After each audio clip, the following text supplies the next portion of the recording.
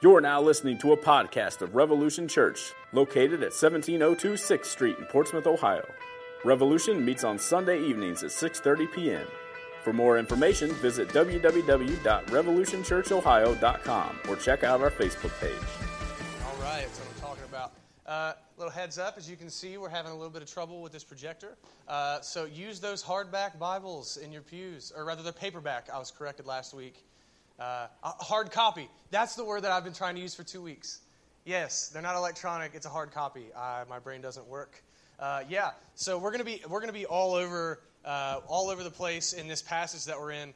But anyway, if you're new here, I see a few people visiting. My name is David Dowdy. I am the teaching pastor here at Revolution Church, and we're really glad that you visited with us this evening.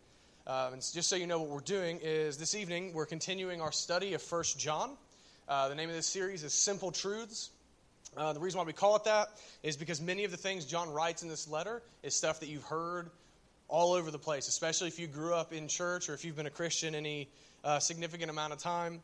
But though we've heard these things before, these are things we always need reminded of. So again, as I say at the beginning of all of the sermons in this series, take this stuff to heart because this letter, 1 John, is foundational. Okay? This is core stuff of the faith. So this evening, we are going to be in 1 John chapter 3, verses 4 through 9. Yeah, this is like the biggest chunk that we've done at one time. I am pumped for this. We're going to blast through chapter 3 at this rate. So 1 John chapter 3, verses 4 through 9. And again, you're going to need a hard copy because I don't trust this thing. But again, so throughout this letter, if you've been here with us or you've read 1 John a few times, throughout this letter, John gives us a few tests to indicate whether or not someone is a true believer. He gives us a series of tests. He gives us a doctrinal test, a moral test, a test of love. He gives us a handful of tests scattered throughout this book. And these tests should be how we assess the claim to faith in ourselves and in the people around us, right? These tests are how we can know whether or not someone's saved, how we can know whether or not someone truly has faith in Jesus. But, and I try to remind you guys of this often, John does not write this letter so that we would doubt if we're saved. That's not the purpose of John's letter. He writes so that we can have assurance as we see ourselves passing these tests, as we see what John's really getting at, that we would have assurance. Chapter 5, he says, I write these things so you can know that you have eternal life. All right, so like I said a minute ago, we've seen John give us 3 or 4 tests already in this letter, and what John does, and it's kind of maddening, I'm going to be honest, is he cycles through them again, right? Like if you ever read like much Paul is super linear. Like once he said it once, like he may address it again, but it's in like a different context a few chapters later. Not John, right? John writes in circles. He'll say one thing, and then 3 verses later, he'll find a new way to say the same thing again. So again, he goes over the same thing multiple times throughout this letter, and the series of tests are starting again this evening. And that means something to consider. Whenever the Bible repeats itself, pay attention. All right? Always pay attention to the Scripture regardless. But something, a funny way of looking at it is that the Holy Spirit did not inspire John to waste ink. Right? He wrote this stuff twice. He went through these tests multiple times in the letter for a reason. Right? So we should really pay attention whenever the Bible repeats itself. God does not waste his time. But the test that we're going to be looking at again this evening is what some scholars call the moral test, or the test of obedience. And as you can guess, it has to do with the obedience to the law of God. It has to do with growing in holiness. Because as far as John is concerned, and the rest of the testimony of Scripture is concerned, as we're going to see this evening, as far as John is concerned, where there is no holiness and no obedience to God, there is no genuine faith. And there is no genuine repentance.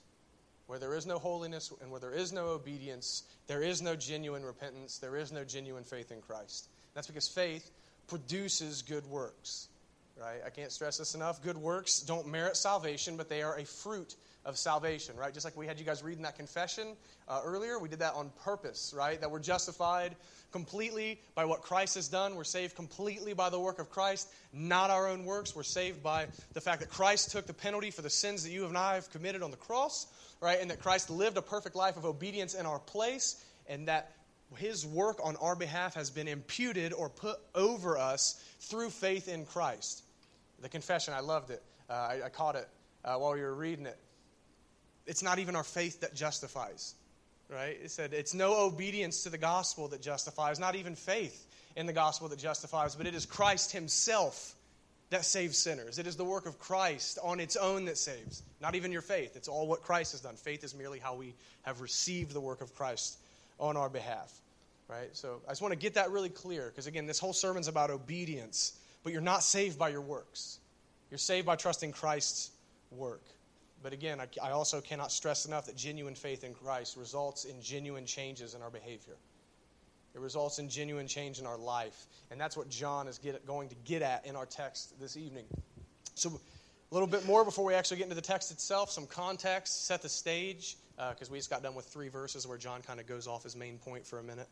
But the context that we're in this evening, you guys will remember, you've heard me say this a bunch, there were heretics in the church in Asia Minor, right? What we now know as Turkey. There were a bunch of heretics in the church there, and they had caused schisms. They were causing all kinds of chaos, teaching false doctrine among the churches in Asia Minor, and that's what prompts John to write this letter.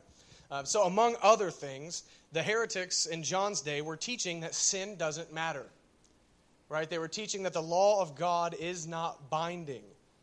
Essentially, they were teaching that you can live however you want to and still know God and still be at peace with God. That sin is inconsequential.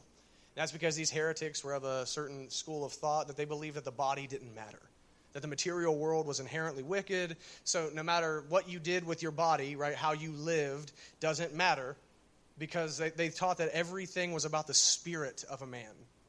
Right? Everything was spiritual, and that the spirit could remain pure while the life was absolute gutter trash. Right? That's what they were teaching essentially. Spirit can remain pure while your life is horrible. And John's writing to combat that. Right? And honestly, just to put this into our context then, it's not really that hard, is it? Because the day that we live in is very similar to what John was dealing with in his time.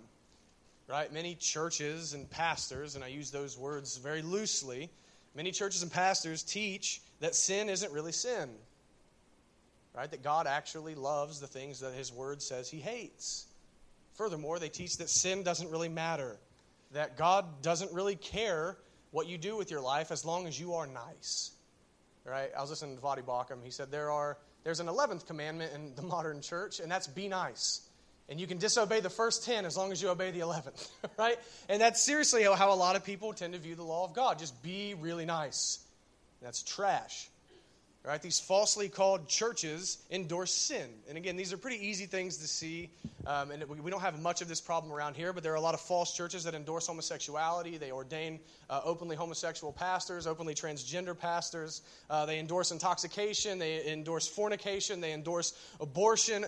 On and on and on, just endorsing all kinds of sins, saying that it's okay, saying that repentance is not necessary. Right? In a lot of these churches, sin is never really mentioned.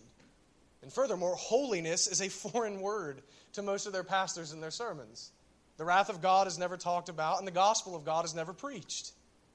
And again, this hasn't hit much in our area yet, but it's coming because Scioto County is about 20 years behind everyone. So give us a little bit.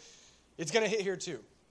But in our area, we do see something, and you guys have seen this before. You guys have seen this with your coworkers. You guys probably know people in your families like this. A similar teaching to that. It's not quite as blunt, but you've heard this one. Hey, man, you prayed the prayer.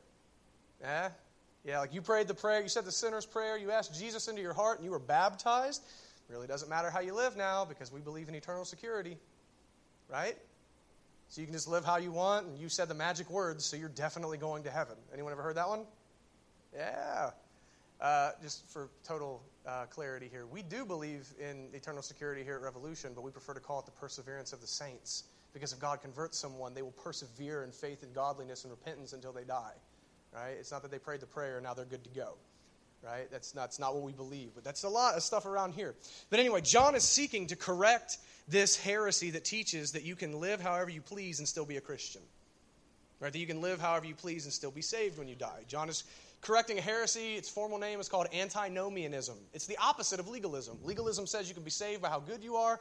Antinomianism says since you're saved by the work of Christ, it doesn't matter how you live and you can do whatever you want and be just a moral monster. Right? And that's what John is writing against. John is, in this passage, going to implore the people of God to be holy and to not be deceived by false teachers. And also to show how a life with no care for God's law is inconsistent with knowing God. It's inconsistent with true faith in Jesus. So I know it was a long introduction. This sermon's going to be a little bit longer than we're probably used to, but you'll be all right. All right, 1 John chapter 3, verses 4 through 9. Everyone who makes a practice of sinning also practices lawlessness. Sin is lawlessness. You know that he appeared in order to take away sins, and in him there is no sin. No one who abides in him keeps on sinning. No one who keeps on sinning has either seen him or known him. Little children, let no one deceive you. Whoever practices righteousness is righteous as he is righteous. Whoever makes a practice of sinning is of the devil, for the devil has been sinning from the beginning. The reason the Son of God appeared was to destroy the works of the devil.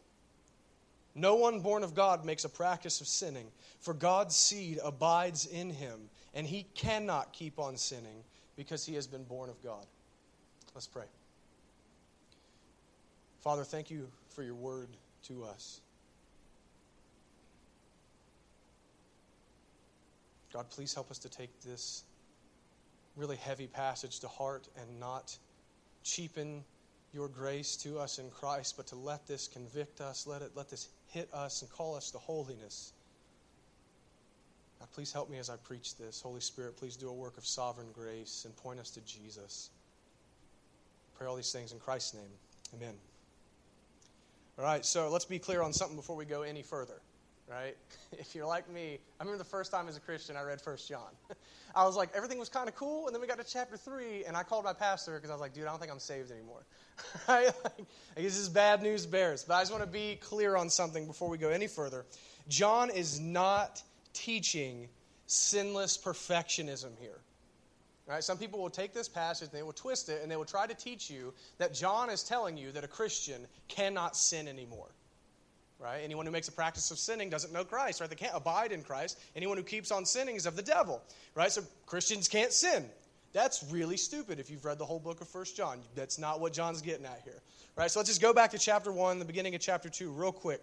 1 John 1, 8 and 10, and chapter 2, verses 1 and 2. He says, if we say we have no sin, we deceive ourselves, and the truth is not in us.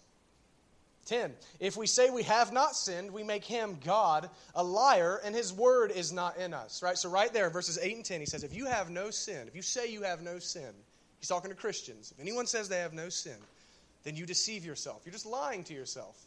Right? And God's truth is not in you. You're not a Christian if you claim that you don't ever sin. Verse 10, if you say that you have never sinned, then you make God a liar, because God says the whole world stands under his righteous wrath and condemnation for sin. Right? So everyone has sinned. In verse 8, he says, even Christians cannot say that we do not sin. And furthermore, verses 1 and 2 of chapter 2, my little children, I am writing these things to you so that you may not sin. Right, that's his purpose. I don't want you to sin, but if anyone does sin, we have an advocate with the Father, Jesus Christ the righteous. He is the propitiation for our sins, and not for ours only, but also for the sins of the whole world. Right? So there he says, I don't want you to sin, but you're gonna. Right? That's not what I want you to do, but it's going to happen. And I want you all to know that when that happens, you have an advocate before God, because Christ has taken your penalty in your place. He has been your propitiation. He has reconciled you to God. And he's saying that to people who are already saved. He's telling that to people who are already Christians. Right? So clearly, chapters 1 and 2 show us that John clearly believes that it is possible for genuine believers to commit acts of sin. We can commit acts of sin, and that we can be forgiven for them, right? But in this passage, in this context in chapter 3, John is talking about something entirely different from individual acts of sin, right? In chapter 1, he's dealing with a heresy that says sin doesn't exist. In chapter 3, he's dealing with a heresy that says you can sin all you want and that it doesn't really matter. So you see different contexts mean that John's talking about different things. So I think if we're going to understand this passage, we have to understand verse 4. Obviously, it's the first one in this passage, but it's foundational to understanding the rest of the text. If we don't get this, we're going to misunderstand everything. Verse 4, everyone who makes a practice of sinning also practices lawlessness. Sin is lawlessness. Right? So John is defining sin in this passage for us. He says, anyone who makes a practice of sinning. What's interesting about this is the Greek phrase that he uses here, which I can't pronounce. Yeah, neither can you, so don't look at me like that. The Greek phrase that he uses is in the present tense. All right, anyone who makes a practice of sinning. It indicates an ongoing action, and I think the ESV has done a really good job translating that. Anyone who makes a practice of sinning, indicating an ongoing, habitual, unrepentant lifestyle of sin is what John's getting at here, right? It's where you have this attitude that says, this is just what I do, right? I just commit this sin. This is just how I live, right? This is not an instance of sin, but a practice of sinning. Right? And this can be anything. Legit, any sin. John is not putting a stopper on anything, from the smallest to the greatest sin. He said, anyone who makes a habit of sinning, anyone who habitually, unrepentantly sins, makes a practice of it. He says they commit lawlessness. Now that word lawlessness, again, this is an important one, does not mean to break the law. Right? It seems kind of weird, doesn't it? That's just how we translate it into English. The Greek word translated here into lawlessness is used throughout the Bible in connection with false prophets and completely wicked people who care nothing about the law of God and oppose him. Right? Like you can do like a word study on it. Every time that the word we translate into lawlessness is used, it is with someone who is opposed to God and is a false prophet. Right? Again, so lawlessness means to be in total opposition to God. So it says, anyone who makes a practice of sinning is in total opposition to God. This is a lawless attitude toward God. It's one of open hostility, open rebellion, caring nothing at all for God's law or holiness. It's a refusal to obey God, living again in opposition to him. So what John is saying in verse 4 is that everyone, please hear me on this, there is no exception for anyone in this congregation. Everyone, without exception, who lives in habitual, unrepentant sin is in open rebellion in opposition to God. Right? And he says, this is because sin is lawlessness. That the essence of sin is lawlessness. That's because to sin is to reject the law of God. Obviously, we've talked about this before. To sin is to reject God's law, which is to reject the divine authority, which is to reject God himself. So all those who live in habitual sin live a life of rejecting God. They don't know him in a saving way, and they prove their hatred of him by their lives. So is it really any wonder then why God punishes unrepentant sinners in hell? Is it any wonder? They were lawless. They were opposed to his reign in every way. Of course, God punishes people like that in hell. It only makes sense. They've committed cosmic treason against him. They've opposed him and rebelled against him. So just a quick note here. Do you really think of your sin this way? I had to ask myself this question. Do we really think of our own sin this way? That our sin is lawlessness? And I'm not saying that all who commit sins are lawless individuals, because that's not what John is saying. But I am saying that every act of sin is lawlessness. Every act of sin is a rejection of God. It is opposition to him. Do you think about your sin that way? That's just something to consider when you find yourself tempted to sin. So again, John isn't teaching perfectionism, but he is saying that Christians cannot live a life in which sin dominates. That a Christian cannot live a life with no care for God's law, where they are constantly given over to their sin. He said it's not going down that way if you're a believer. John then goes on to show us how a life of unrepentant habitual sin is completely inconsistent with the person and work of Jesus. He does this in verses 5 and 8. He says, you know that he, Jesus, appeared in order to take away sins, and in him there is no sin. Right? In the second half of verse 8, he says, the reason the Son of God appeared was to destroy the works of the devil. Right? So again, he's showing us how inconsistent a lifestyle of sin is with who Christ is and what he came to do. In those two verses, he says the whole reason Jesus Christ came into the world, the whole reason he appeared, that God took on flesh, was to take away sin and to destroy Satan's work. Right? John 1:29, one of the most famous verses in the New Testament. John the Baptist sees Jesus and says, behold, the Lamb of God who takes away the sins of the world. That's his mission. Christ came to reconcile sinners to God. He came to take our sins from us, to redeem us from the power of sin over our lives, and to set us free from the penalty due to us for our sin. This is a beautiful way of looking at the work of Christ. Christ came to end the attitude of lawlessness in his people. That's what he came to do. He came to make us into the children of God. Those of us who were enemies, those of us who were the wicked, lawless ones. He came to remove that lawlessness from us. And Christ accomplished this work by his life, death, and resurrection on our behalf. He accomplished this work by the gospel.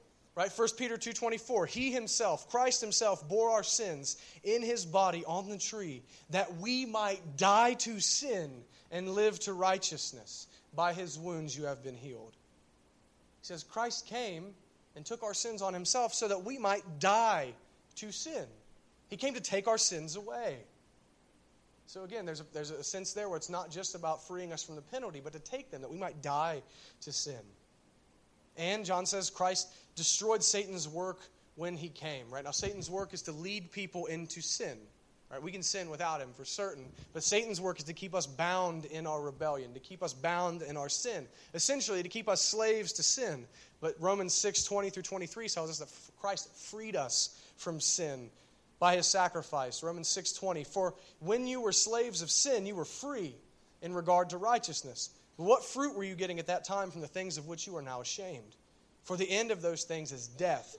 But now that you have been set free from sin and have become slaves of God, the fruit you get leads to sanctification, and its end, eternal life. For the wages of sin is death, but the free gift of God is eternal life in Christ Jesus our Lord.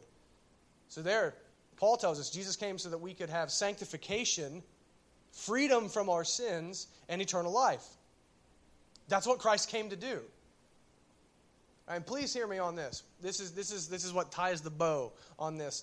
The testimony of Scripture is that Jesus actually accomplished what he came to do.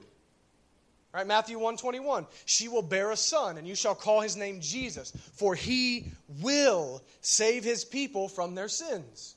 The prophecies of God are absolutely infallible. He will save his people. John 19:30, Christ is on the cross here. When Jesus had received the sour wine, he said, it is finished. And he bowed his head and gave up his spirit. It is finished. It is done. I have come to do what I said I had come to do. I had come to redeem my people, set them free from the power of Satan, and take their sins from them. Colossians 1:21 through 22, Paul writes, and you who once were alienated and hostile in mind, doing evil deeds, Christ has now reconciled in his body of flesh by his death, in order to present you holy and blameless and above reproach before him. Said Christ has now reconciled you. Again, this is all done. He was actually successful. Christ did not try to set us free from the works of the devil. He did not try to destroy Satan's work. He did not try to take our sins away. He actually did it. So, since Christ was successful, how then can someone know God in Christ and still continue in lawlessness? I'll answer that one for you. You can't. That's what John is getting at here. He was successful, therefore you cannot continue in lawlessness because he came to take it away. And since Jesus came to take away sin and destroy it, let me put this before you. He hates it. Right? Often we only think of God the Father as being the person in the Godhead who hates sin. But Jesus came to take it away and destroy it. That means Jesus hates sin. He came to take it. If he liked it, he would have let it stay. So clearly our sinful behavior matters to the Lord Jesus. Right, here's a piece of quick application for this. Found this in a commentary, Matthew Henry's commentary on the whole Bible. Go out and buy it. It's real good. Matthew Henry said this, let us not serve or indulge in what the Son of God came to destroy. It's something to think about. If this is what Christ came to do, then let us not serve sin. Let us not indulge in what Jesus Christ came to take away and kill. Because it is inconsistent to live in the sin that Christ came to redeem us from. It doesn't make any sense. It is actually so inconsistent to live a lawless life and claim to be a Christian that John says this in verses 6 and 8. He says, no one who abides in him keeps on sinning. No one who keeps on sinning has either seen him or known him. In verse 8, he says, whoever makes a practice of sinning is of the devil, for the devil has been sinning from the beginning. So John says it is impossible to abide in Christ and unrepentantly live in sin. He's showing us the inconsistencies here. He said it's impossible to do so. It is impossible for you to be abiding in Christ and also be at peace with your sin. And remember, we talked about it a few weeks ago.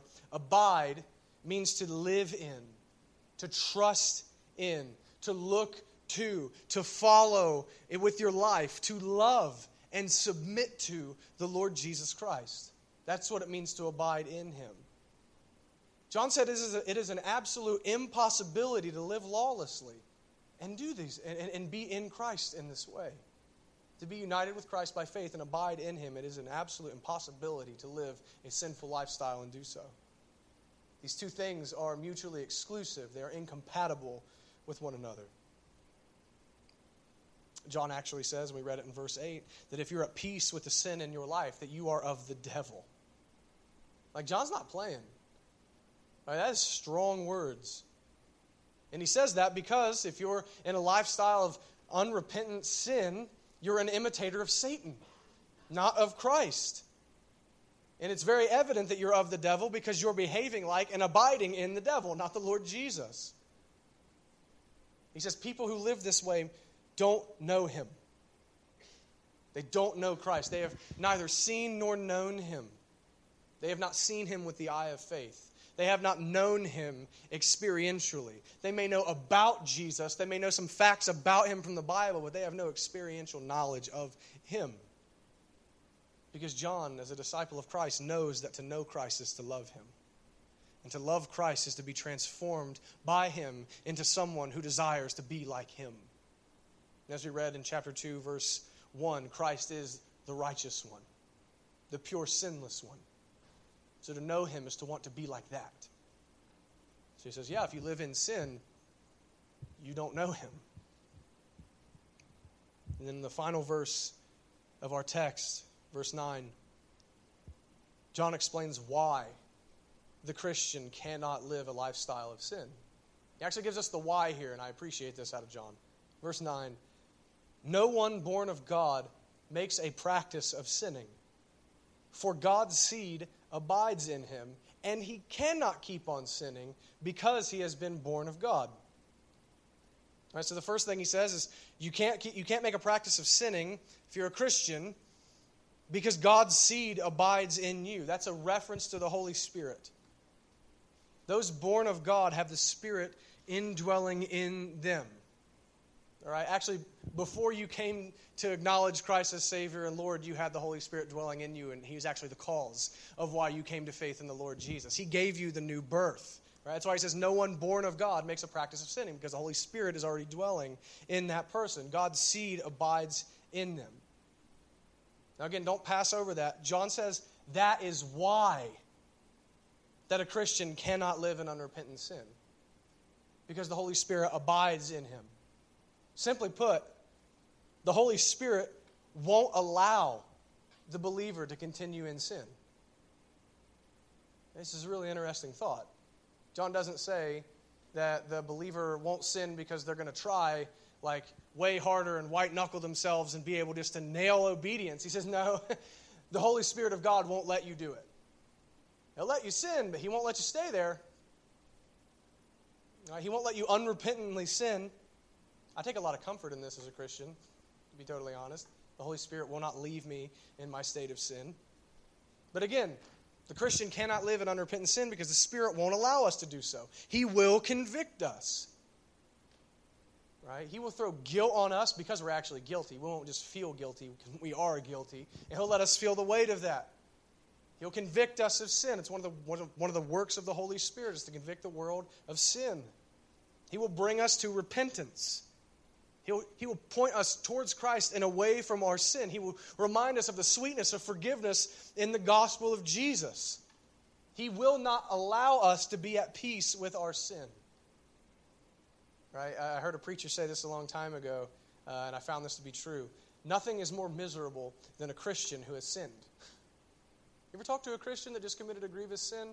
They hate themselves, don't they? You guys know what I'm talking about. You did something real bad. Right? I mean, all sin is equally damning, but some sin is more grievous than others. I think the Bible would teach us that. Where you just absolutely ate it as a Christian, and you hate yourself for it. You're a living misery, are you not? You hate the action. Right? If you understand the gospel, you don't hate the action because you think that this action is now going to send you to hell, but you hate this action because you've offended God, the God who chose you and has loved you and sent Christ to die for you. You know that you've just been a disobedient son or daughter. You feel the weight of that. That is God's work in you. If you're a Christian, that is God's grace to His people that He would allow us to feel that way, that we might repent. Because I'll tell you this, there's still enough corruption remaining in us that we would stay in that sin if God did not allow us to repent and did not convict us of our sin. I thank Him for that, and you should too if you're a Christian. But again, the work of the Holy Spirit is to make us more like Christ. Right? We talked about this last week, Romans 8:29, right? Christ came that He might become the firstborn of many brothers and sisters. Right? And the work of the Holy Spirit is to conform us to the image of Christ, who is the visible image of the invisible God. The work of the Spirit is to make us more like Christ through faith and repentance. And if you know anything about the Trinity, you know that the Holy Spirit is the third person of the Trinity. He is God. And God doesn't ever fail to do anything. He says, I'm going to do it, and then He does it. Right? He's not like us, where He says, I'm going to try. He says, no, I'm going to do it.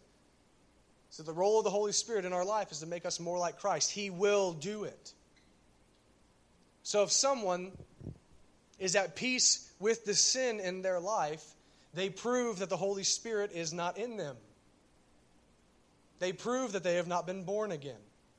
They show that they are still dead in their sins, a slave to sin, and under the righteous wrath of God for their lawlessness.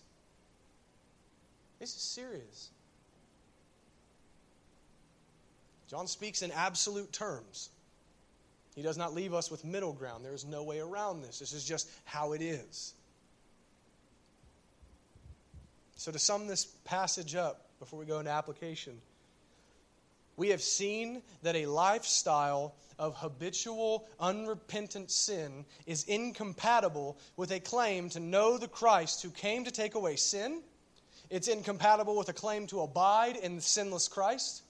And it is incompatible with the indwelling of the Holy Spirit that all believers have. Therefore, those who live a lawless life are not of God and are still under His wrath, regardless of what they may claim. And that's what John is teaching us here.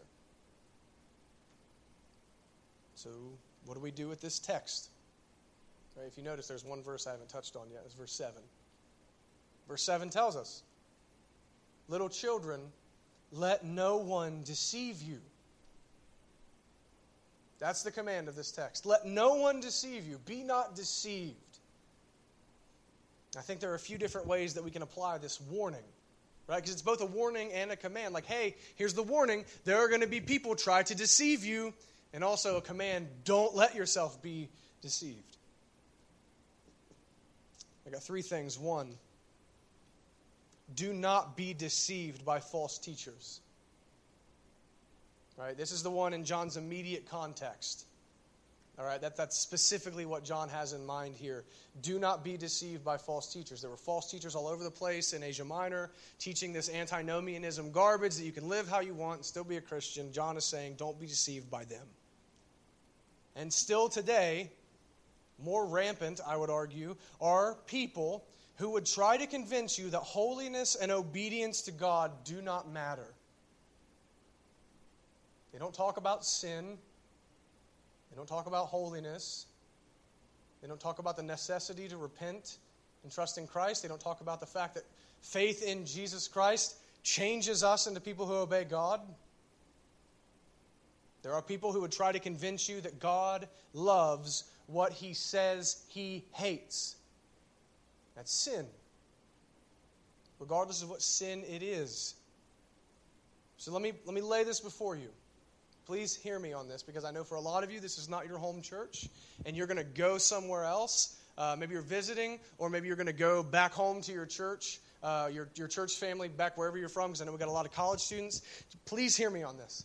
If anyone claims to be a pastor or claims to be a teacher of any kind, small group leader, anyone who says that they can teach you anything about God or anything about His Word, anyone who says that they are in any kind of spiritual authority to disciple or do anything, Anyone who would then encourage you to violate the commands of God, run from them. Run from them. Rebuke them and take off. Have nothing to do with them. Anyone who would seek to soften the Word of God. Anyone who would try to say, well, actually what John meant here, or actually what Paul meant here was not really that this is sin, but he had this. No, what does the text say? What does the Word of God say? Anyone who would try to soften the commands of Scripture is not of God. Anyone who would ignore the commands of God is not of God. Anyone who would teach you that sin is not of God. They're a false teacher. They're heretics. Please hear me on this. I'm not always with you guys, but I do care about all of you. If it happens in this church, leave. Actually, our members, you can vote me out. Leave. If it happens back home, address it with your leaders, and if they won't, then leave. Find a church that preaches the Word and calls people to faith and repentance and holiness. Please hear me on this. Please be on guard against what sounds good. Be on guard against, quote, what sounds loving. Be on guard against it. Look, if someone agrees with the culture more than they agree with the Bible, stay away from them because they're a false teacher more likely than not. If the culture likes what they have to say more than Christians like what they have to say, probably stay away from them. Be on guard against what sounds good and stick with what God's Word declares to you about faith and godliness. 2, do not be deceived by false converts. Right, now this one might sound kind of strange because I'm telling you to get in other people's business. Right? We don't like that in the West. We don't like that in the American church. There are people, and again, you guys know these people. They're in your families. You work with them. There might be some in this church. I don't know. You guys are around these kinds of people who claim to know Christ. They claim to be a Christian. They claim to have been born again. They claim that they love Jesus, but they live in open rebellion to the commands of God in Scripture. Live in blatant sin. And they claim that they know Jesus. This passage tells us point blank that they are still in their sins, that they are of the devil, and that they're headed for hell. Do not be deceived by them. No matter how much you might love them, or how much you might wish that they were actually Christians, or how much you would like to put this passage away, you can't. It's there. It's staring us in the face. Do not be deceived by a false convert who would tell you they love Christ when their life says they hate Him. And I'm not saying this so that you can point the finger at the false convert and say, you're a chump. Right? But I'm saying this because these people are lost. Please hear me on this. False converts are not converts. False converts are headed for hell. They need to be evangelized. Right? They need confronted with the truth of their sin, of the holiness of God, His righteous wrath against sin and sinners, and the necessity of repentance and faith in Christ. These false converts need confronted with the gospel. So I would beg you, do not let a false convert or a false believer get away with telling you that they're saved. Take them to texts like this and challenge their claim. Tell them, hey man, your life is not matching your mouth right now. And you're not doing this so you can point sin out in other people. You're doing this that they might turn to Christ and be saved because they're lost. Do not be deceived by false converts. And then lastly, and this one's going to hurt, maybe. Do not be deceived by yourself. Don't be deceived by yourself. Please hear me on this. I do not know all of you. Sorry, I'm having trouble with the connection. I say serious, and there she is.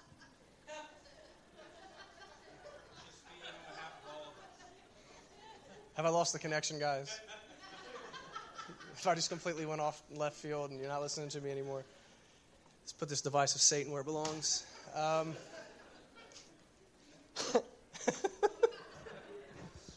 right, but seriously, please hear me on this. So again, that was funny, but let's focus with me on this. No, because I don't know all of you in here. I do not know your spiritual state before God. I don't know if you're lost. I don't know if you've actually come to faith in Christ. I know the vast majority of you would claim to be a Christian. And I know quite a few of you. But ultimately, I don't know your heart because God only knows the hearts of men. Do not deceive yourself. Please. Please hear me on this. Do some soul searching on this if there's any question whatsoever. Many people assume that they're Christians. And they assume that they're Christians because they grew up in church. They assume that they're Christians because they have been baptized. Because they had an emotional experience and they walked down an aisle and they cried and the music was beautiful and they asked Jesus to come into their hearts. They think that they're Christians. Or some people think they're Christians because they know theology so well and they can quote Scripture verbatim at the drop of a hat and they can take you to the highest points of the most complicated doctrines. And they think that's what makes them Christians. Or there are people who intellectually assent to Christianity as the true religion. And they think that that makes them Christians. But John says here that truly having faith in Christ has moral implications on our lives. John tells us that if there is no holiness and no obedience and no repentance, then there is no salvation. That person is self-deceived. So in John's mind, where there is no holiness, there is no Holy Spirit of God. And where the Holy Spirit is not, there has been no new birth. And where there is no new birth, there has been no saving faith in Christ. And where there is no saving faith in Christ, there is no salvation. So to shorten that link, John says, where there is no holiness, there is no salvation. So if you've come to realize that this is you, that you live in a lifestyle of sin, that you are a lawless individual, that you are a hypocrite claiming to be a Christian whenever you live a life contrary to the law of God, not caring an ounce about repenting or following Christ or hating your sin or mourning your lawlessness. If you realize that that's you, I want to say two things. You're going to go to hell if you die. Period. Unrepentant sinners go to hell. Those who have not been born again go to hell. Take that. But also this, there is hope for you if you're still alive. Throw yourself on the mercy of God in Christ. Repent and believe the gospel.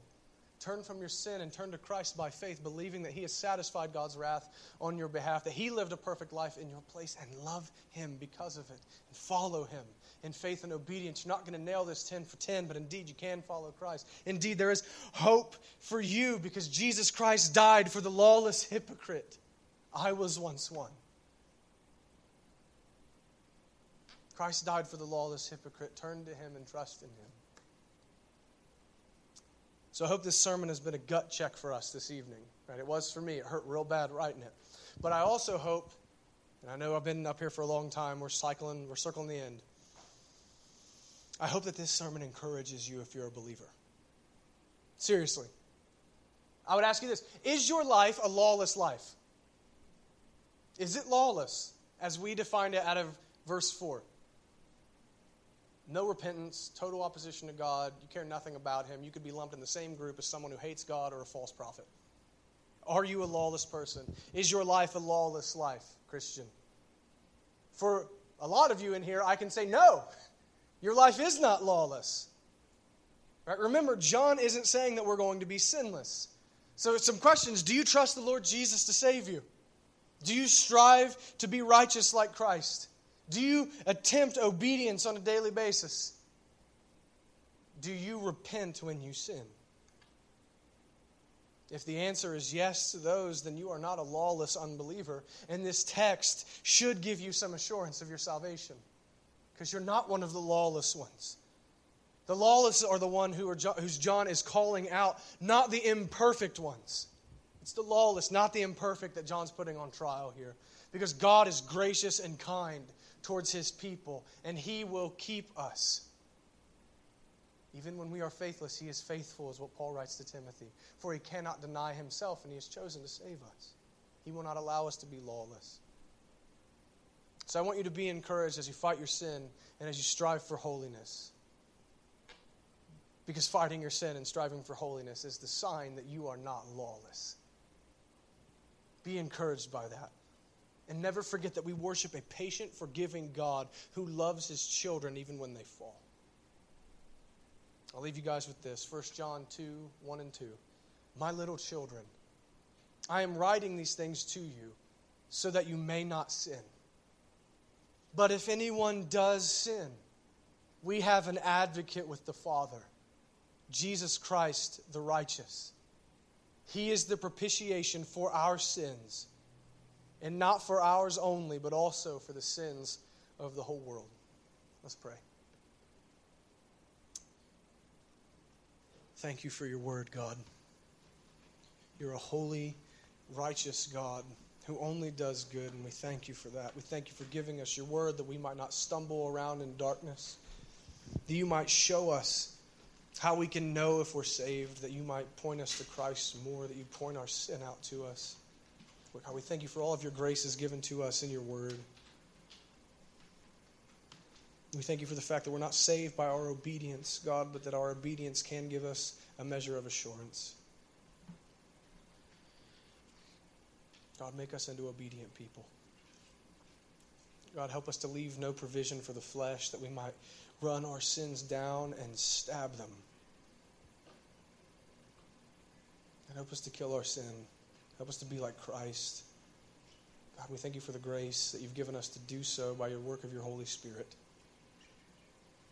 Above all things, thank you so much for Christ crucified in place of sinners, that we might know you. In Christ's name, amen.